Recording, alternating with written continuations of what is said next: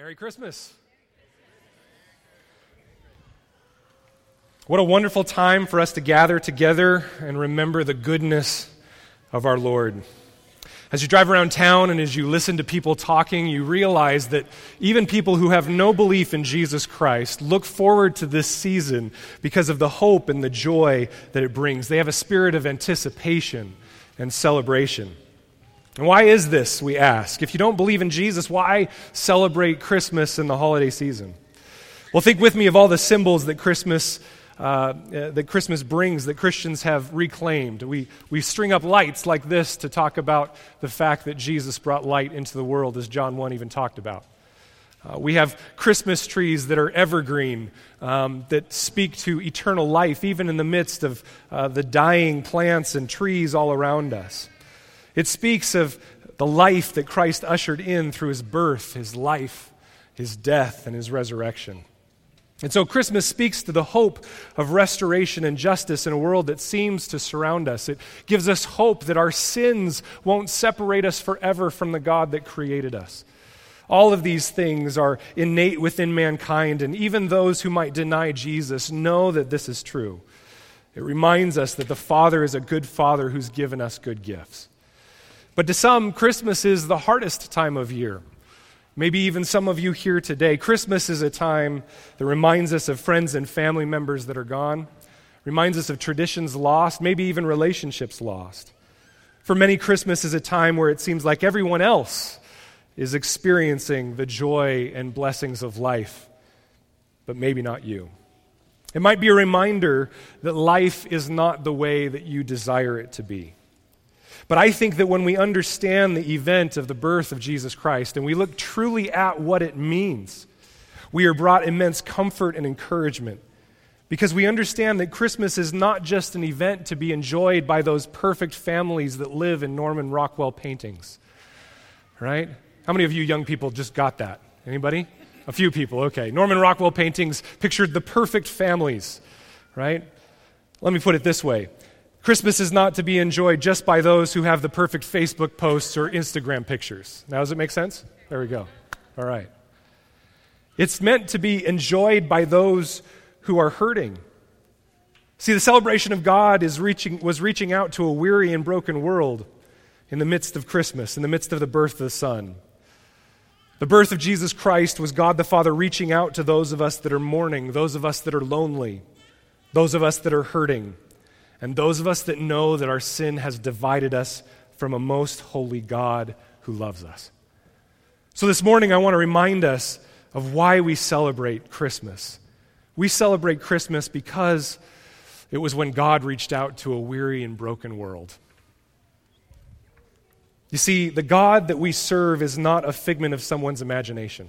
He's not a myth. He's not high up on a hill that we have to climb to reach. He's not far from any one of us. He is immanent. He is right with us and in us if we are believers. He is one who desires an intimate relationship with the world that he has created but that has rejected him. And while we have turned our backs on God and asked him to remove himself from our lives, he has pursued us and given us every glimpse of his goodness.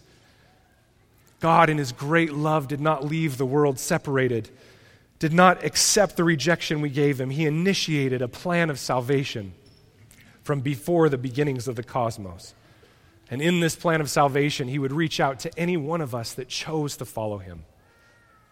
But at the same time, the Bible tells us that God the Father is spirit. You ever tried to touch spirit? It's hard to know what spirit is because it doesn't have form.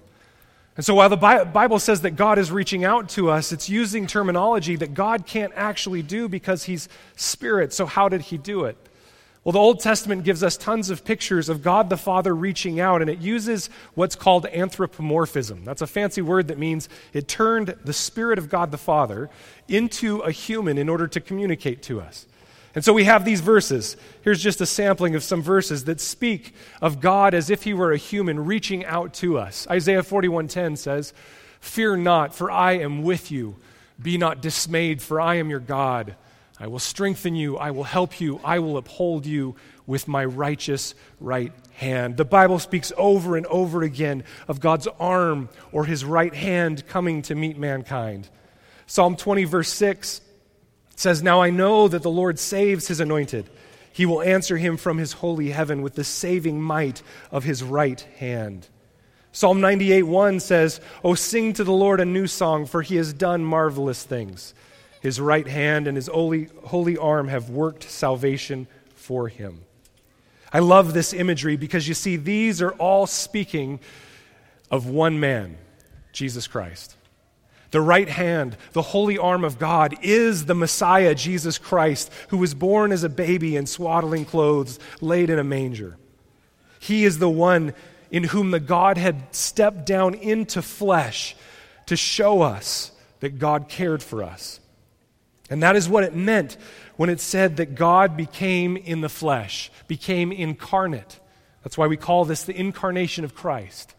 And the Word became flesh and dwelt among us, and we have seen his glory. Glory is of the only Son from the Father, full of grace and truth.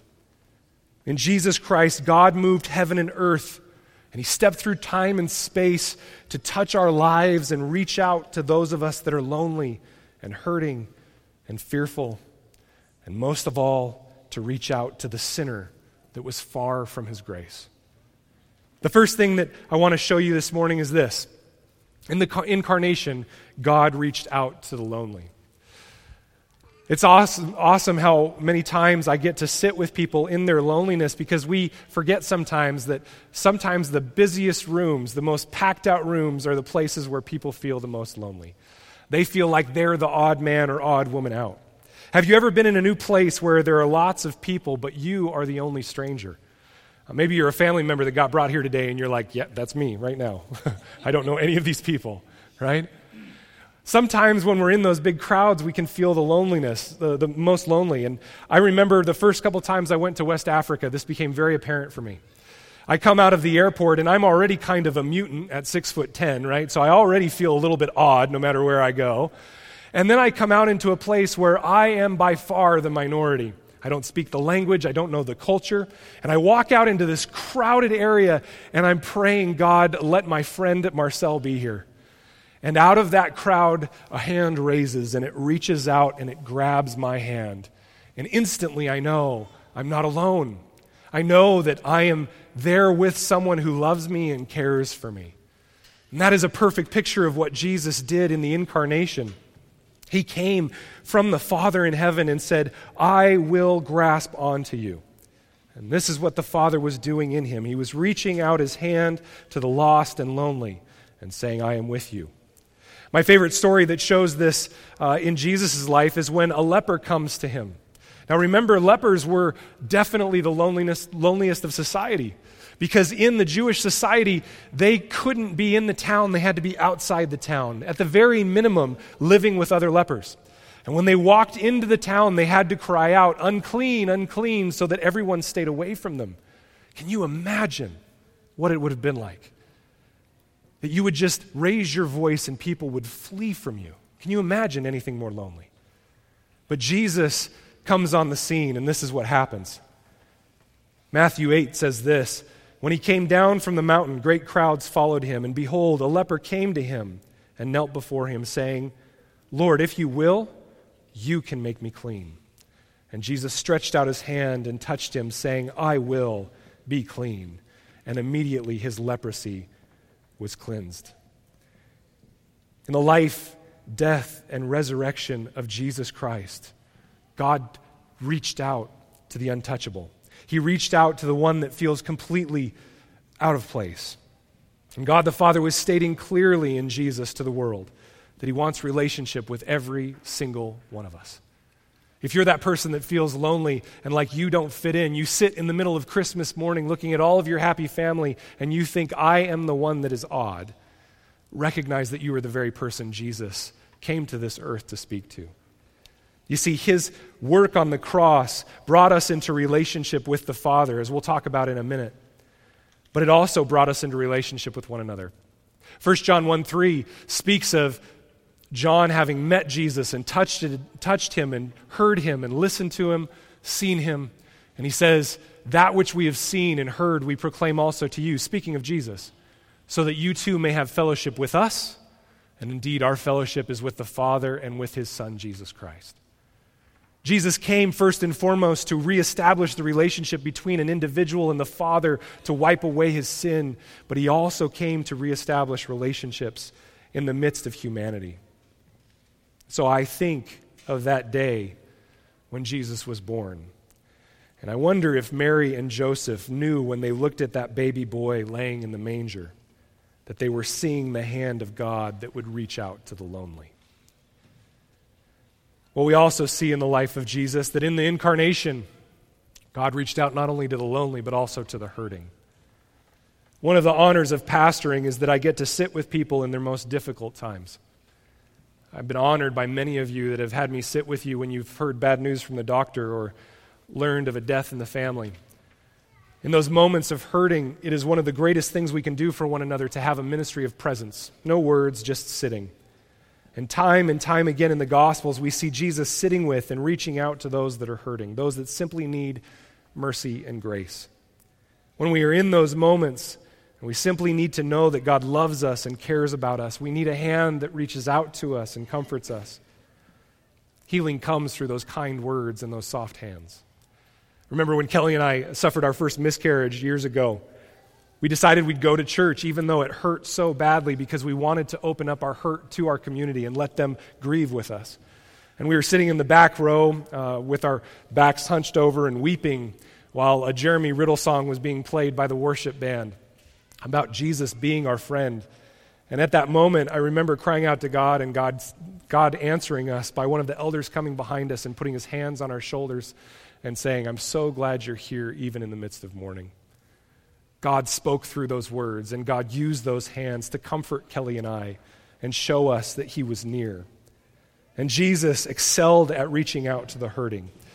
This is from Matthew 20. "And behold, there were two blind men sitting by the roadside. And when they heard that Jesus was passing by, they cried out, 'Lord, have mercy on us, Son of David.' The crowd rebuked them, telling them to be silent, but they cried out all the more, 'Lord, have mercy on us, Son of David.' And stopping, Jesus called to them and said, 'What do you want me to do for you?' They said to him, 'Lord, let our eyes be opened.' And Jesus in pity touched their eyes, and immediately they recovered their sight and followed him." And so I think of that baby lying in the manger, and I wonder if Mary and Joseph knew when they looked at him that they were seeing the hand of God that would reach out to the hurting. In the life of Jesus, we also see that in the incarnation, God reached out to the fearful. My wife and I and our kids had the pleasure of going to a winter wonderland yesterday, Walmart, 2 days before Christmas. If you want to see fear and anxiety gripping mankind, go plot yourself right in the middle of that store 2 days before Christmas. Everyone is grabbing whatever they can in order to get out of there with a present. Now, luckily, I was in the car. I was a good husband and sent my wife on that mission.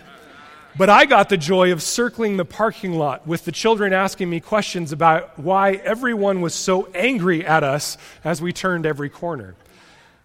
At the heart of this is not just anger, it's fear. Fear of getting the right present, fear of being done on time, anxiety around Christmas. Raise your hand if you've been even slightly anxious this Christmas season. Anyone? Raise your hand, nice and high.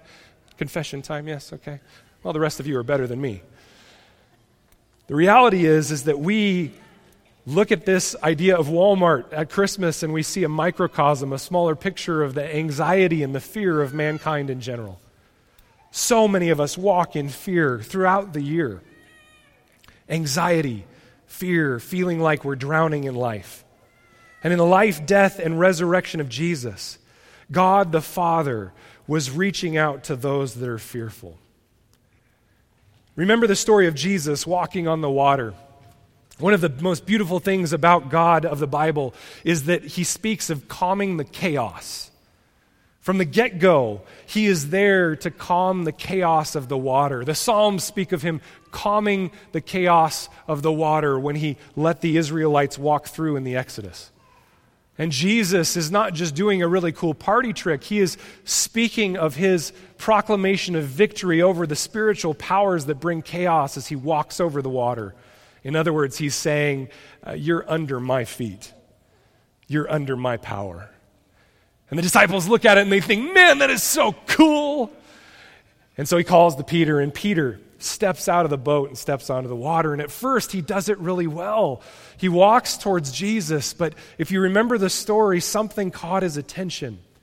This is what Matthew 14 tells us. But when he saw the wind, he was afraid.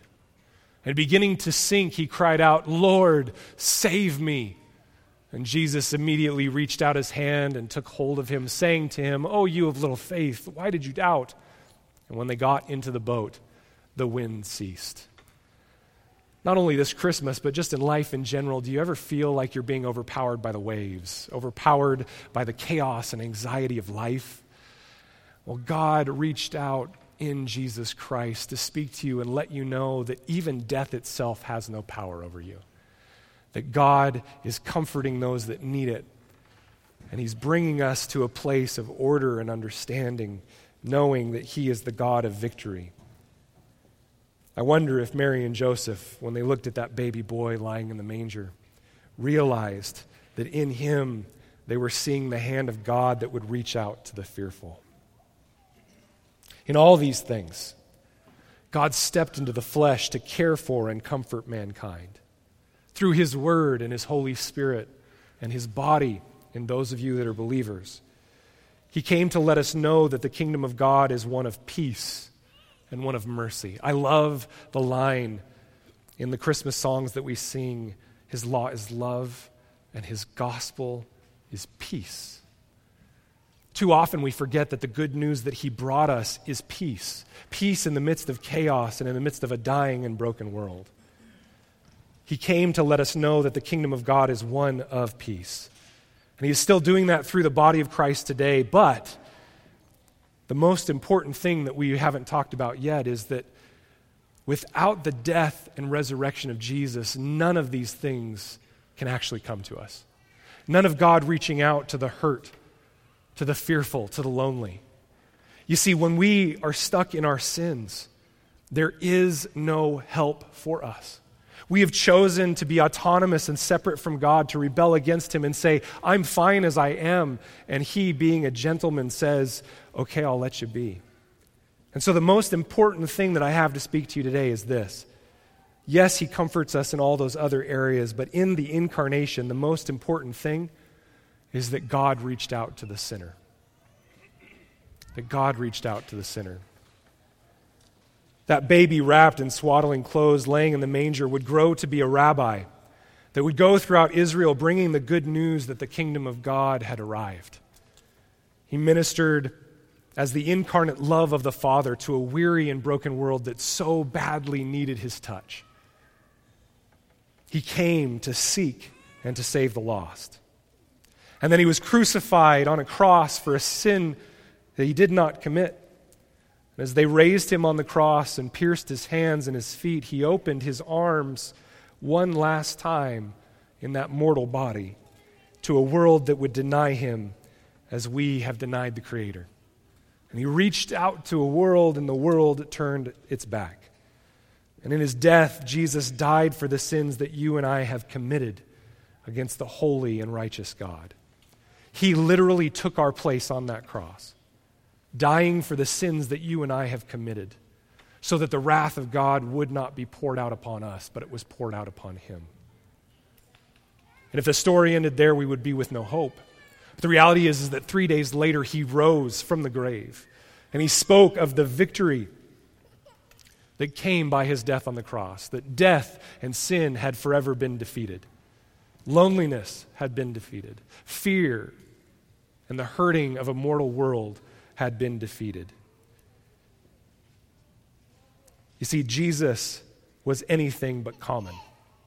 Even though he was born in common circumstances, born to common parents, I can't think of a more common environment to be born into, a stable, lying in a manger. But the reality is that he is anything but common. He is the very sign from God that God loves us and desires relationship with us. Let me remind you again of the words from Matthew that were read earlier. She will bear a son, and you shall call his name Jesus, for he will save his people from their sins. All this took place to fulfill what the Lord had spoken by the prophet. Behold, the virgin shall conceive and bear a son, and they shall call his name Emmanuel, which means God with us. Jesus was God with us. He was more than just the right arm or the right hand of God. He was the Godhead incarnate among us. An infinitely holy and loving God condescended, stepping from his throne in heaven into a world that fought against him. And he stepped into the flesh to die in our place. And he rose from the grave after his death and ascended on high.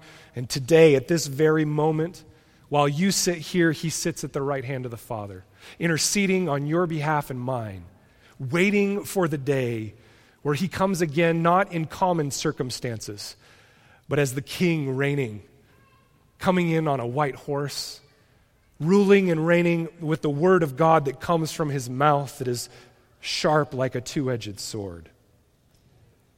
And by the Holy Spirit that he has sent to us, Jesus is reaching out to you and me right now where you sit. On this Christmas morning, many of you are here because of obligation.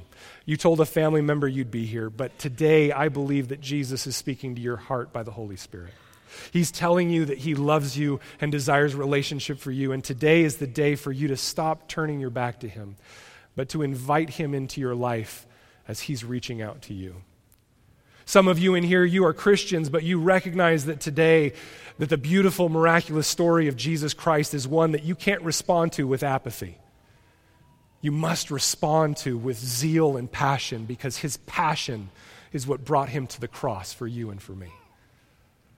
Some of you today, you are Christians that have walked a long time, and you know and are remembering today that he is with you in every moment of loneliness and hurt, every moment of fearfulness. So wherever you are at today, I pray that where you sit right now, that you would open your heart to the Lord. You would allow his Holy Spirit to take residence in you and to bring you into the closest relationship with Jesus that you have ever known. Do not let the next day and a half pass by with all the presents and all the food and simply focus upon those things. Focus instead upon the fact that in a weary and broken world, God reached out to us. I wonder if Mary and Joseph knew when they looked at that baby boy laying in the manger that they were seeing the hand of God that would reach out to bring salvation to sinners.